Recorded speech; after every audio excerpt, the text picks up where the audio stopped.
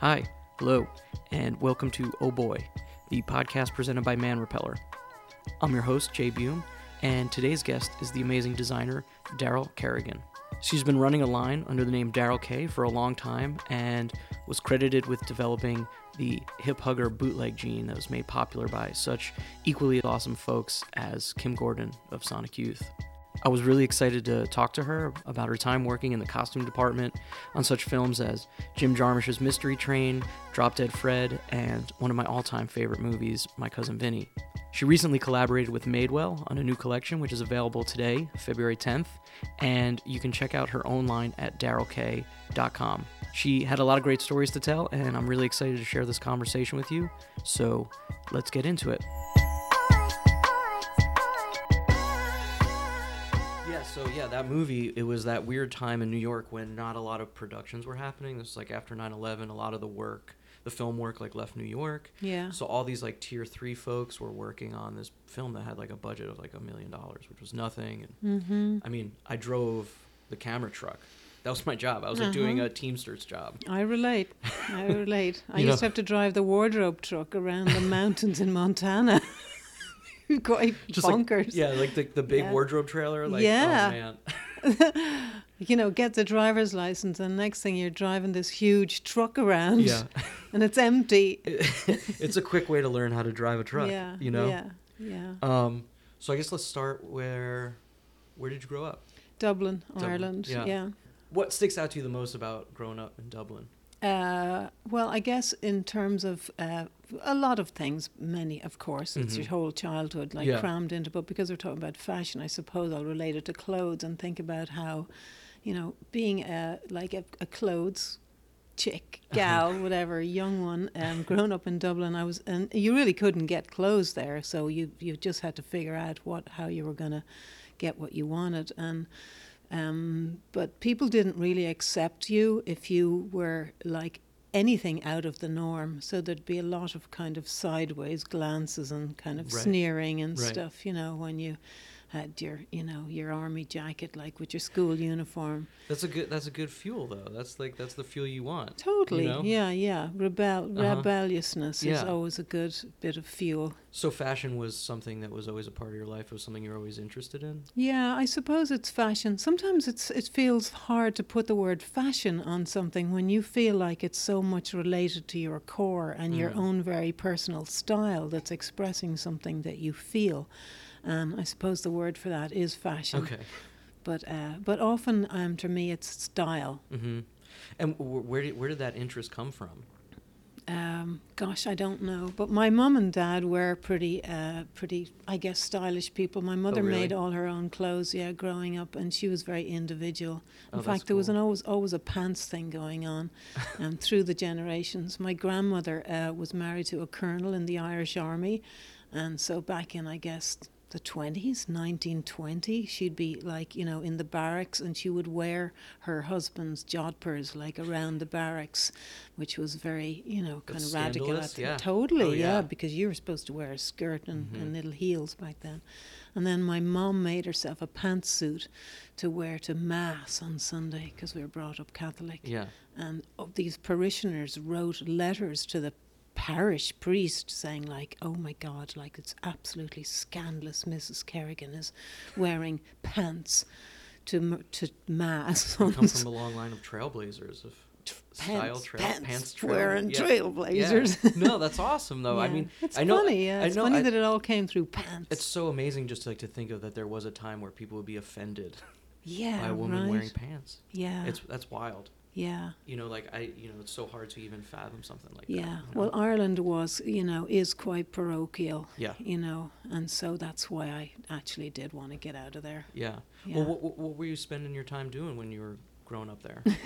What was I spending? Well, going to school and doing a lot of doodling. I was a big doodler. I get into art. Yeah. Really into art and really into music.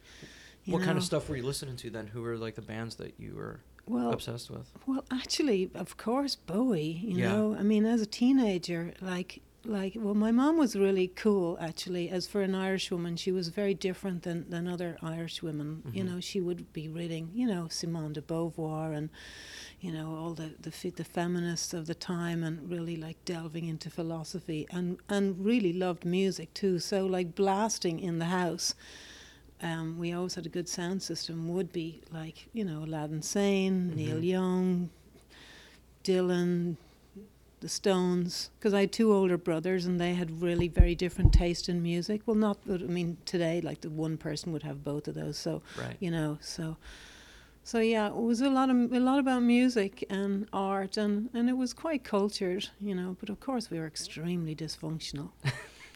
I mean, well, I think those probably go like hand in hand, right? Yes, yeah. In a good way. In a Yeah. good way. Yeah, you know? yeah. But I wore my dad's suits and all too. Like, I used to steal his clothes. So she made clothes, but then it was a lot about his clothes too, because he was very into men's tailoring, and, you know, like beautiful Crombies and suits, all tailored, hand tailored. So, you know, so there was a men's thing and a woman's thing, and then That's there amazing. was kind of. What did your folks do? My dad ran a lot of different businesses. He was an identical twin, and so he and his brother ran a bunch of different businesses in the city in Ireland. Mm-hmm. But you know, there was problems there related to a little too much drinking. Yeah, it can happen sometimes. Yeah. So it's a fine line. But you know, that's just the other story, of which we all have, like, Yeah. something in the closet, you know. Totally. And that's the interesting part, isn't it? And what brings you to where you are today, Yeah. you know, and pushes you out in your little boat. When you were in high school, or when you were getting ready to get to that age where you can leave the house, what did you want to do? Did you know where you wanted to go? I knew I wanted to go to art school, Yeah. and my dad actually wanted me to work in the family business, and so they kind of paraded me, got me into town, as we called it, the city, and to buy like a business suit, you know, this 80s skirt suit, so I could work in the travel agency. But I applied to college and got in to study. I was going to do interior design, and then I, like, you know, merged into fashion. What made you switch over? Well, it was actually just somebody saying to me, like, what do you mean interior design? Aren't you much more suited to fashion? I was like, oh my God, you're totally right, you know. It was just like maybe something like on the application, oh, interior design, that sounds interesting. Yeah, right. I just knew there was something in there, but it takes a bit. It reminds you, like, as you're a kid, that you just really, you know, you just have to get on the right road, Mm-hmm. and then you're going to take a lot of lefts and rights. And I suppose if you think of Ireland, you don't think of it as that kind of. It's not Berkeley, you know, and it's not, you know, it's not NYU or whatever. But it still is going to, like, bring people of all those, like, with a commonality together. And there was that. It was called the National College of Art and Design. Okay. And it wasn't such a big college, so you were really close with all the fine art students and the, you know, the printmaking, right? Which was a pretty great environment, really, because it wasn't just about fashion; it was very much about fine art too. That's awesome. Yeah, I mean, I guess I recently just read this, you know, biography about Roxy Music, and just I just felt like there was like this kind of thing. I remember reading that and just feeling that, like, there was something about, like, you know, the Ireland, UK art schools were just different. But I'm getting on a weird tangent here. So no, I mean, I know where you're coming from. You know what I mean? Yeah, because, you know, Ireland is it's a very, you know, as I said, you don't think of, like, Southern California. When you think of Ireland, I don't know, everyone has a different, like a different idea of what they picture, whether it's like farmers in a green field or like crashing waves, or maybe if you think of arts, you might think of like Joyce and literature. But there actually is an amazing art scene in Ireland. It's really powerful and very, very, very pure. And it was very inspiring to me, actually. Like, there's a certain kind of appreciation for minimalism that is, like, I suppose if you were to think of somebody today, you might think of a bit, even like a Mark Newson kind of a vibe, because there's so much about stone and the earth. You know, it's very connected to, because it's a small country, so you're never far from the coast and you're always close to the mountains. Yeah. So the natural environment is always really inspiring to everybody's work. And I think there's a lot of suffering. There's been a lot of suffering and, like, repression of the Irish people as well. So that creates a lot of like pathos Mm-hmm. and power emotionally in the arts. You know, I think that's why you get great musicians. I mean, you know, look at Van Morrison too. I mean, you know, you can't even hardly put into words what he can put into like music. I know. You know. I was just watching, was it The Last Waltz the other day? Oh, I was just yeah. rewatching it. You know, he's so good in that. Yeah, he's amazing. Yeah, he's so good. really amazing. So when you were in art school, what were the things that you were kind of getting really excited about then?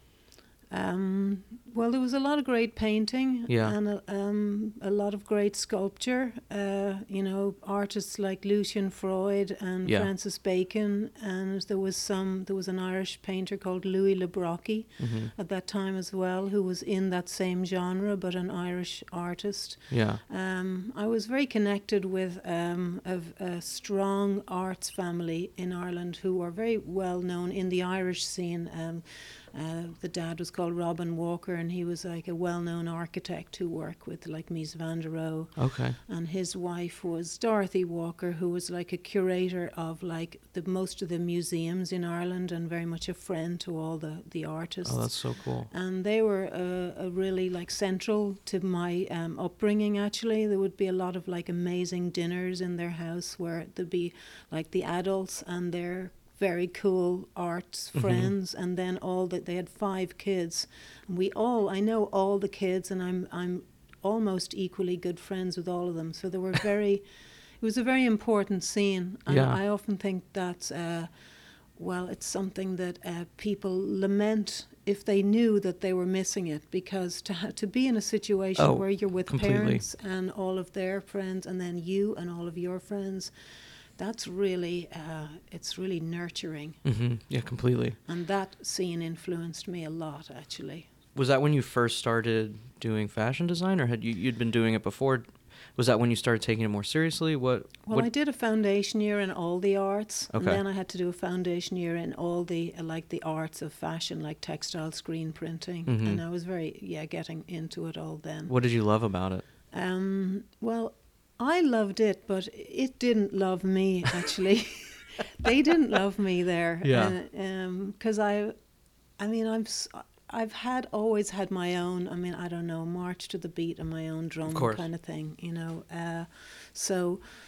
So what did I love about it? I loved making clothes and just expressing myself. Mhm. But it's funny, like what I did then actually fitted into the world much later than, you know. What do you mean? Well, the collections that I would put together were like thought to be very incohesive, you know, whereas like they really like you to choose one thing and maybe one film, develop that to its full extent, you know, whereas I wanted to be like, wait a minute, I wanted like a leopard skin fur jacket, and I want like a, you know, like a flamenco skirt, and I want like something else, you know, and you'd throw it all together, which is what we do today. Yeah.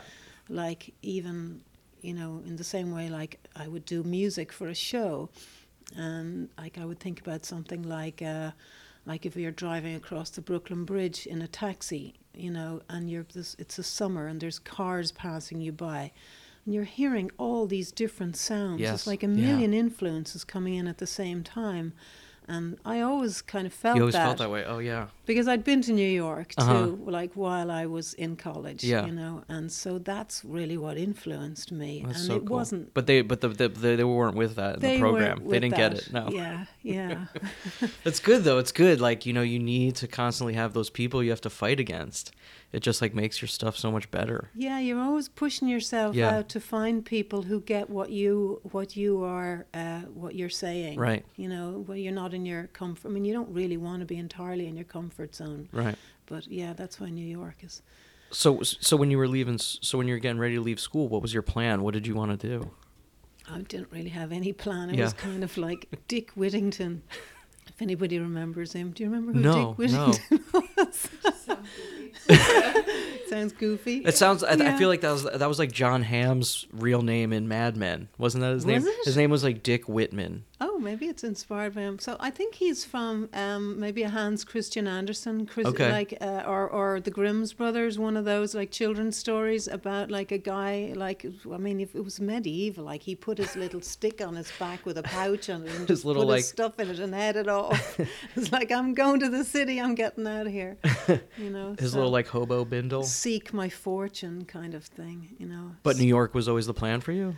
When I came to New York in '83 when I was 19 first, and I would work here and like then go back to college, you know, earn money and go back to college. What and were you stuff. doing here for work? Waitressing. Yeah. Yeah, like just having a Just good to, time. like, be and here. waitressing. Yeah, making the most money possible in the shortest amount of times and having a good time, you know. Yeah. Seeing a lot of bands. Yeah, what do you and- remember from the city then? Oh God, the Peppermint Lounge.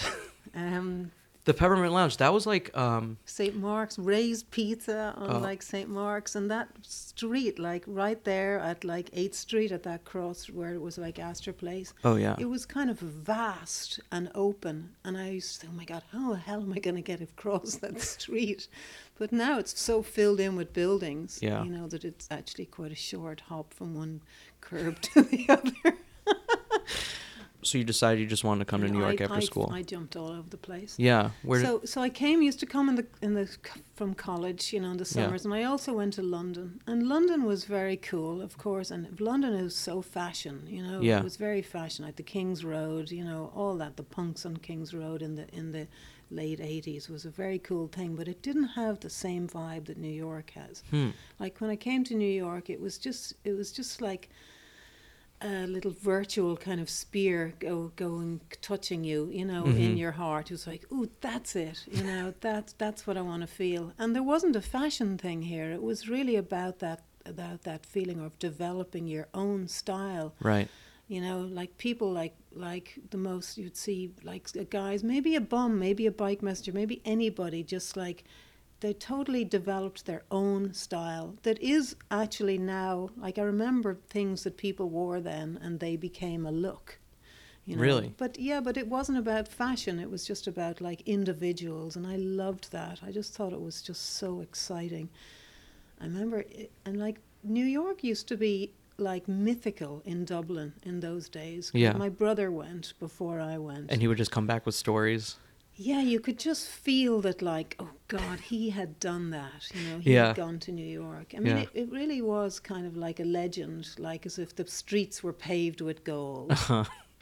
But it's hard to, you know, there is a really like a big nostalgia for the city. Oh, for completely. that time. Yeah. And people like I think of my age and older, much older, don't like to be like a sad sack, kind of like No. going on about it. But No. But I mean, I grew up in New Jersey, so I was like, You 40 went minutes far away. away, And, yeah. so, I mean, I remember like being 11 years old and my folks were like, what do you want to do for your birthday? I'm like, I want to go to St. Mark's.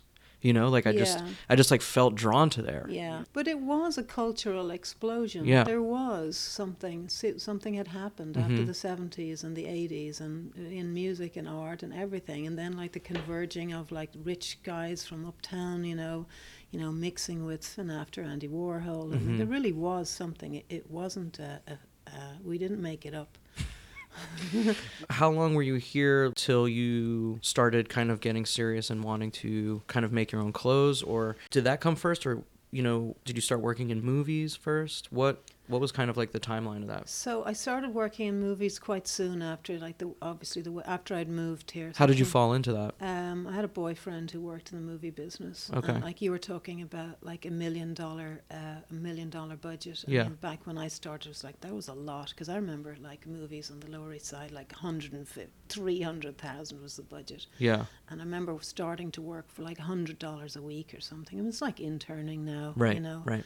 But so yeah, I found somebody to work with who I got on really great with, and I worked with her for about 5 years, and that was when we did like, Drop Dead Fred and Mystery Train. She was Jim Jarmusch's like girl. He always worked with her. Oh, really? Yeah. What was that like working with Jim Jarmusch? Amazing. Yeah. And intense because he wanted to shoot in sequence. Mm-hmm. So that was actually a brutal schedule. Yeah. I mean, because 1 week you're shooting all night and the next week you're shooting all day, with kind of 1 day to turn around. And, Robbie Mueller, his DP, like the lighting setups were just like, I mean, hours and hours to set up, and you would go in like that little room, that bedroom, which was in a dilapidated, like, you know, like in uninhabited hotel with Screaming Jay Hawkins in his bright red suit in the lobby. But that room, I always remember with the lighting setup, was because Elvis shows up in that room, right, in the gold suit, which we had to make and always. But like the amount of like light stands in there, so like kind of jumping in and out to do a wardrobe trick would be like, you'd have to be like a cat. Yeah. And it was so serious and a lot of tension, you know. Like, really? Because yeah, just get in, do it fast, get out. Yeah. You know, and do not make a mistake. And oh my God, she tried on, like, do you remember she put like one T-shirt after the next, after the next, after the next in that? And I would have to remember which T-shirt she put on at one after the other, so that if they had to cut it, you know, but I wasn't even in the room.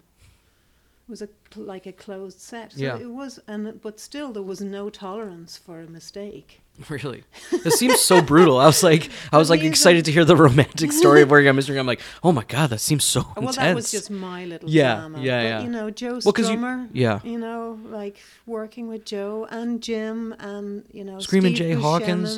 Steve Buscemi. Yeah. I mean, just fantastic guys.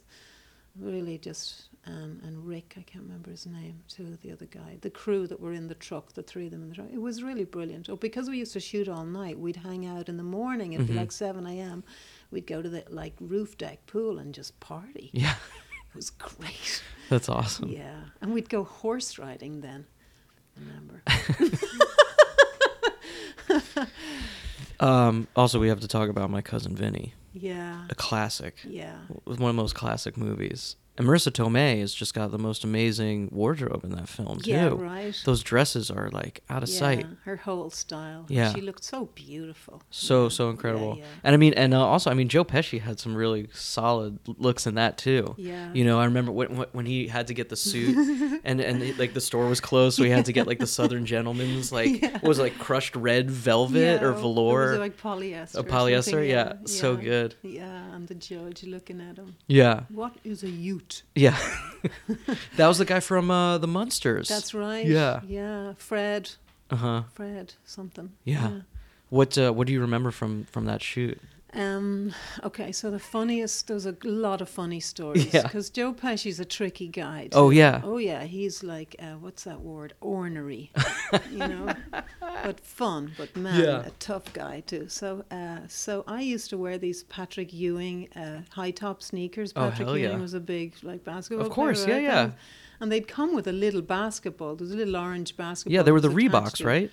Were they? I think, or no, they weren't Reeboks. But yeah, I remember. They were just Patrick. I only knew they were Patrick Ewing, so I bought them. I used to always build up my sneakers with a platform. I'd bring them to that Second Avenue shoe store, and I'd put like maybe at least 2 layers of platform onto them. Yeah. And I'm wearing them. That's what I, wore whatever my work wear. Yeah. And so Joe Pesci, I'm like fixing his suit, getting him ready for the shot, and he looks and he's like, "What are they? What?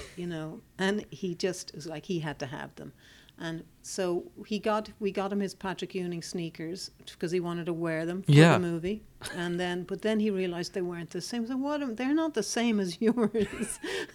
So he ended up having to get the platforms added. We put a little platform on them, which was good for him. That's so cool. He needed a bit of a lift. Yeah. Yeah. It was great. It was a really great movie to work on. That's cool. So what is the thing you took away from working on all these movies? So, I traveled around America a lot. Working on films? Yeah, because I never worked in New York. So in the very beginning, I worked in New York City. Mm-hmm. But then I traveled around, and I would always be like 2 or 3 months, doing all the prep and then working on the movie. Mm-hmm. And then, so getting to know America, from Montana to Arizona to Kansas to I worked on Prince of Pennsylvania with Keanu Reeves and cool. Fred, down in the mines. So an amazing like cross section of American culture. Right. And spending time in those places and really getting to know them. And shopping all the thrift stores. Yeah. Because I would also have to outfit all the extras, you know. Mm-hmm. And, you know, when your budget is whatever, 3 million. And also you need old clothes. You don't need new clothes. No. So I'd have to do like huge sweeps of the thrift stores. And you really got to know, like I got to know denim, I got to know plaid, and I got to know like what's a cool leather jacket. So I could just kind of skim through a thrift store like in like a few minutes and know how to get all this great stuff. It just speaks to you.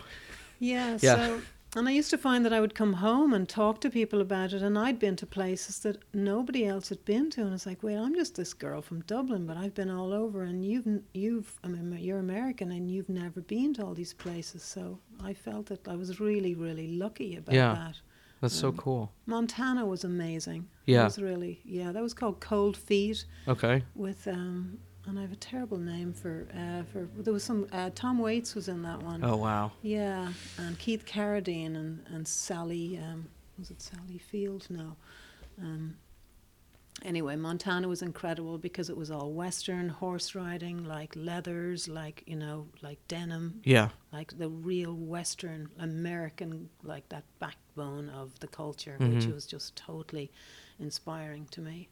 So when did you make the transition from, you know, leaving the film industry to? Actually, My Cousin Vinny was the last one I did. Yeah. Yeah, because, well, I did one completely on my own as well, which was a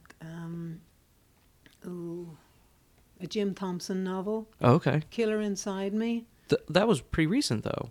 No. The Kill Off. It was called The Kill okay. Off, which is another Jim Thompson. There was a Killer Inside Me. The Killer Inside Me was the Casey Affleck was in that, I think. Okay, so Yeah. that was a big one. This is Yeah. one that was made by, you know, another a director, woman called Maggie Greenwald. Okay. And, but I found that that I love clothes and I love styling, but I wasn't really able to kind of flex my design muscles enough. So I wanted to just start off my own business. Yeah. But How did you make that happen? well, I had saved money, Yeah. you know, from the movies. Well, yeah, if you're traveling, you're not paying rent. Yeah. You know, they're paying for you to like travel and live all these places. Yeah. Yeah. And I did work actually in a vintage, like did this other job in between. Okay. There used to be a big store on Fifth Avenue. It's still there, Reminiscence. Okay. It's a little shop now, but it used to be massive. And I used to work up in the South Bronx with these two other girls. We used to drive up there. I don't know how we all had cars, and we'd drive up to the South Bronx and like pick vintage clothes out of this huge warehouse where they sorted clothes, and we used to find the most like incredible stuff ever. And we would, the vintage clothing buyers would come and get it for their store. So I Right. did that as well. So I had a pretty big collection of vintage. Mm-hmm. And so another bit, you know, so I kind of had done my research in a way before, you know, I'd got a good experience of clothes. And I opened the shop then on 6th Street in the East Village. So it was a vintage shop at first. Well, I had like altered vintage, and Yeah. yes, I did sell vintage in there as well. And then your own designs as and well. then my own designs too, because you had to fill up the store, and I couldn't fill it right away. So Yeah. I did a lot of vintage. Yeah. Yeah. What do you remember from that? Like from that time, you know, kind of like starting, you know, when you first start that business and you're like, all right, this is what I do now. You know. Well, it was a total like tripped out space. Yeah. I mean, my partner is, who I'm still with. Oh, cool. Is I guess a Renaissance man. There's a word for things now that there weren't words for them. Like a guy who can do everything. So Yeah. like I had this whole fantasy of what I wanted the shop to look like, and it was a bit like a ship/submarine. Mm-hmm. So the floor was all silver metal. Okay. We put down silver, like galvanized metal with like kind of like, you know, power drill, like nails in it. And then there was like a silver wall that had these two angles with like pink portholes with circular things with big metal studs in it. So Yeah. it looked like a ship. Yeah. And it was kind of a bit psychedelic too. Uh-huh. There was a lot of pink and silver and pale blue. And then it was very small, but right behind those walls with the pink portholes was my little workshop. Yeah. And so I would I just started off with this tiny little workshop in the back. So I'd be listening to WFMU. Oh, yeah. Still the greatest. All day long. Yeah. Still back then Yeah. and still today. So good. And that kept me going. And I'd just be like, just playing my music. And I'd started to, so from that whole collection of vintage, I did find these one pair of men's hip hugger, like red velvet boot, like flares. Mm-hmm. And I took them apart and refitted them for me with like just a little flare, a little bootleg on them instead of that big flare. Yeah. And that became the pattern for my pants that kind of launched that whole movement of the low-rise hip hugger bootleg. How did that all take off? Through those pants, Yeah. and then I did them in like every fabric. It was a lot of vinyl. I used to do a lot of vinyl back then, black vinyl, with a zipper, but there was pull-on versions that I still do today in stretch leather. That's like, it's the same. It's actually still almost the same pant. That's so cool. I mean, there's a little tweak here and there, but velvet, denim, corduroy, pinstripe. When did it start feeling like it was taking off? Do you remember that moment where you're like, oh, this is real, this is getting crazy? It's funny that feels like you just never happens. I'm always a bit of a skeptic. Yeah. I think I never just sit back and go, okay, great, or even, oh my God, it's happening. I mean, even if oh my God, it's happening, I got to work even harder. Right. To make it happen. There's never any time to sit and rest. But it was just fun. It was really, really fun. And I had a big gang of friends who, like, people were not that. We were talking earlier about just kind of chilling out, when people really had time. I don't think even young ones in their 20s today have the time that we had then, where you could just, kick back at 4:00 and go and see a friend, and other people would join in, and you'd start having a beer, and then the next thing it's 11 and you're going out to a club. So everyone would gather in my studio in the back, and we'd all hang out, and I'd often just be still working and giving people haircuts, and, that's so cool. It was a good time. Yeah. That just seems like when people had the time where they weren't like working themselves to death all day long and just like killing themselves to live here. Yeah. And it was just more of kind of like a communal experience. Yeah. Well, I think that's where great art comes from. Yeah. It doesn't come from forcing yourself on a schedule. It doesn't really work, because you might have to stay up till 3 a.m. and when you have your kind of eureka moment and be able to sleep in so that you can get going on it again when you wake up, right? Yeah. There's no like, okay, today's the day I'm going to start making clothes. And that's the day you actually don't start making clothes, because we don't like to do what we have to do. Exactly. That's the key, right? So there was a few different incarnations of your line. Yeah. What was the reason for doing that? Well, I'm if there's an indie music business, I'm definitely an indie designer. Yeah. I've always been on my own, except for that brief period where I was taken over by this investment kind of conglomerate called Pegasus. The winged horse. The winged horse kind of flew off without us all. The people who they just came in. They came in and out within 1 year. But I did not do it out of choice. I read a lot of, I read press on it now. I just stumble on things like, oh, she sold out to, but I didn't sell out. Actually, it doesn't sell out to anybody. I didn't have a choice back then, because when you're independent and you're like branching out, you're in Japan, I was in Colette, I was in Harvey Nichols, I was everywhere, and I had my own stores, and I basically had done it all from just starting off as a waitress, right. And I don't have any rich daddy or no family here. So every single thing that I did with my partner, and so it's like being in a little boat out on the ocean. There's big kind of cruise liners like come by, and you kind of get bounced up and down on the, and there's big waves come and they kind of knock you over, and you get right yourself, and then another one comes and you're right, and then another one comes, you're like, oh, you know, so you need help, Yeah. right? So you Well, take to on, grow, right? I mean, it costs a lot of money to run a clothing it company. costs a lot of money, And a lot of money you have to put up front, too, that's for right. everything. Yeah, because you get all your orders, you Yeah. know, and you have to put up the money for them. And then if something goes wrong, like there's a really warm winter or there's an economic crash, Yeah. and all the buyers, like, you know, suddenly like bounce their shipments or something, like you just take the hit. Right. And I'm really also, after a while, I'm like, wait a minute, this is not the life that I want to be living. This is starting to control me rather than me controlling it, Mhm. you know, Mhm. and I don't really feel that happy.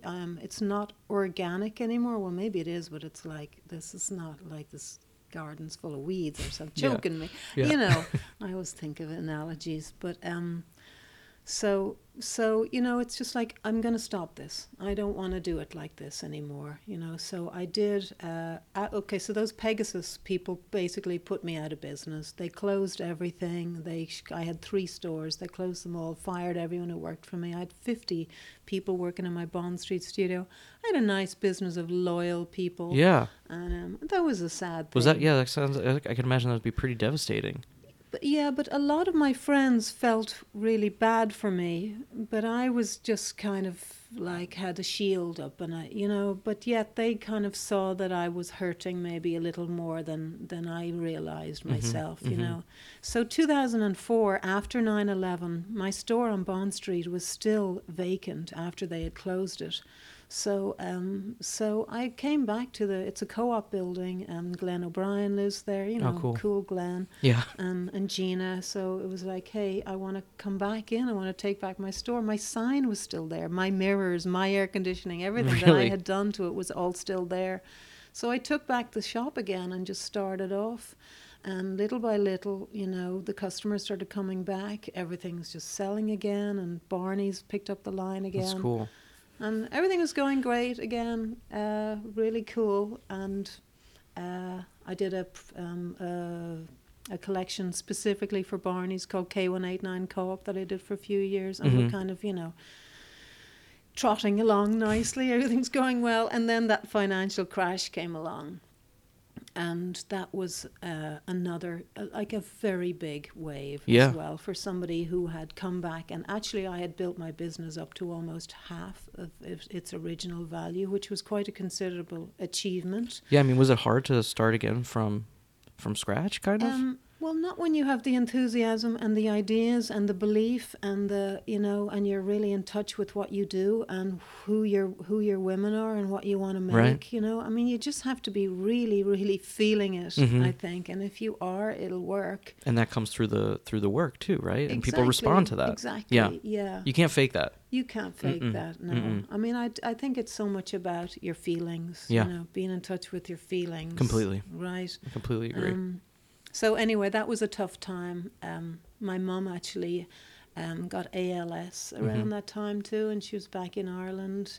And so I had personally a lot of like difficulty as well, and I was going back and forth. And so in 2012, you know, everything was really changing. Everyone was thinking, wait a minute, retail stores, the internet, how are we doing business, what's happening? Like, everyone is grappling with this new world. And so again, it was like, this isn't right, this doesn't feel right, I don't want to do this anymore. You can't all hang out at someone's internet shop. Yeah. You know? And I just didn't want to do it like that anymore. And life's going by, you know, and you just want to you want to do what you want to do. Yeah, of course. Again. So I closed the store. Yeah. But I didn't go anywhere. I basically just went back to my home in Brooklyn, and I set up my studio in my own house there, and I built my website, and I still sell to like a lot of customers, like women who know me and know I'm there. They all come to my studio and shop straight out of my studio. Yeah. I do trunk shows around the country, which are really fun, you know. So I just like kind of pack it all up. A lot of leather leggings, you know. So, because I've always been about clothes that are really, they last. There's something you can wear this year, next year, the year after. You know, they're not like throwaway things. Right. And that's one piece that I believed it would just be like one of those things, like a pair of jeans. They're never going to go away. Right. There's always going to be like probably a stretch leather legging or some version of a pant in that fabric forevermore in a woman's closet, because they're amazing. Yeah. So I decided to do those. So you're working out of your studio in Brooklyn now. Yeah. What has that experience been like? It's been challenging. Yeah. It's fantastic as well, because I don't have to go anywhere. Yeah. I did get a little bored taking coming into the same location every day. I have to say, I like change, but it's been really good because I've been able to put a lot back into me. Yeah. Like we're talking about, like I've been able to fill up the coffers again and really figure out what it is that I'm doing, what I'm about. Because when you love doing something and that's your thing, you're going to do it your whole life. Right. And I'm pretty sure I will continue to do it my whole life, whether people are coming after me to see what I'm doing or not. Right. Well, how do you see yourself fitting into the fashion world? I just see myself as somebody who women really depend on to give them clothes that they love, that really help them get through and enjoy their lives and get up in the morning and put on something like fucking great that makes them able to, like, wow, I look good. Yeah, hell yeah. And I don't need to go home. I can just go straight out and have a good time in these leather leggings, So it's about that for me. Yeah. What are the things that still inspire you to keep going forward? Just the desire to wear. I mean, I really, even though sometimes I think, God, does it sound really vain to be my own muse? But I am my own muse, and I think we all are, actually, in the end, if we were really to think about it. Like what we wear it because we like it, and that's, so even as a designer, like, yes, if you're a male designer, you obviously need a female muse, and I am my own muse. So if those like bootleg pants, back in the day, I was thinking that was what I wanted. And of course, if you're a designer, or even as we've all discovered now, like you Google a question and it quick fills, and that tells you that you're not the only one who's had that thought. Right. And as a good designer, you come up with something, and that's because like you've actually just preempted like what everybody else wanted. And that's what I do for women. Yeah. I figure out what they want before they know it, and I wear it, so I know it's real. Yeah. And I don't like too much fashion. I like cool style that works. Yeah. That I can go anywhere in. Right. Even if I'm in utilitarian, in a way, or even a really rich neighborhood, a really rich party, or maybe a very cool neighborhood, or a dive bar, or anywhere. Like, it doesn't matter. I can go there because you know what I mean? Yeah. And so that's how my clothes have to kind of pass through, transcend boundaries, and that's what keeps me going, is that's that cool. I always want pieces that will take me there. Yeah. What are the day-to-day stresses that you have to deal with? Big deep breath. Remind me. I'm sorry. Making you like go through this all over. No, of course, because like you get back into it and you're like, oh shit, that's what I didn't look at that nachos. That's so funny. You know what? Humor. Right? Humor. You gotta always have a laugh. It's really like, and that's what like is good about being Irish too. Is Irish people will always laugh off, the hard stuff, even if it's really hard, right? I mean, so that gets you through it. Production is really difficult, and that is actually, it's a real joy to work with Madewell to create clothes, because they are just like, of course, experts at what they do. And I can come in and I can be like, here's some really awesome ideas of clothes that I know are going to be beautiful, and they help me to do it. Yep. And then the clothes magically appear. They're there, yeah. And I don't have to have participated in every single area. So that's the most stressful part of creating clothes. Like, ideas are to a penny, I think. Yeah. But actually manifesting them are what's difficult, and also getting it right. Like, Yeah. 'cause I don't want to make anything that's not right. I hate that. That's really stressful to me. Is when I've designed something and it comes out wrong. That's really upsetting. Yeah. And then even if somebody says, "Oh, I have that," and you're like, "Oh God," but because I know there was something not perfect. They probably don't even notice, but Right. I want it to be perfect. Of course. Yeah, you notice every little flaw, and that's like the only thing that sticks out, right? Yeah. Yeah. You don't know the good stuff. No. Why not? Well, that's the thing. You just got to keep pushing yourself, right, to Yeah. just get it right. Yeah. So you mentioned you're working with Madewell right now. Yeah. What are you doing with them? So we did a collection together, like it's mostly denim, Yeah. because Madewell's a denim company, Uh-huh. and I love denim actually. But being an indie designer, you don't like take on doing a whole denim collection, because that's another whole world. It's Yeah. it's like tech, and if you're kind of like make fridges or something, I don't know. Don't go there if you don't really know how to do it. And so what I do though is very much about like a philosophy, and about how you feel, how you look, like this, the stretch, the comfort, the tailoring. And so a lot of like my shapes and silhouettes work very easily transitioned into denim. Right. So that's what it's, but it's 70s inspired, and I do love the 70s. Yeah. I love the vibe of the 70s. I love all those T-shirts that are, Have a Nice Day is actually funny now, and I would never have worn it, but now I think it would be funny. Yeah. But I do like that sentiment, and I love the sentiment of even protest, like all the students getting out and marching and saying things. And I love looking at photographs of all those like women, and and their T-shirts and the flares and the denim. It's so much about denim. So I was pretty inspired by I guess California and denim. Yeah. And 70s for this collection. That's cool. But you start somewhere, and it's not where you end up. No, never in the is. end. So there's a bit of 80s in there. There's a bit of 90s. There's a bit of everything. Yeah. Because that's what design is. Yeah. Yeah. So what's next for you? Well, I guess I'm back, I suppose, even though I never went anywhere. My own website is virtually fully operational again, with a full line of buyable pieces. Cool. And I've got some really great new people working with me, and I'm really excited to be doing that. Yeah. And so that's what I'm doing, and That's great. onward and upward. Yeah. Or Awesome. forward. That's great. Daryl Kerrigan, thank you so much. Thank you, Jay. Yeah. That was really fun.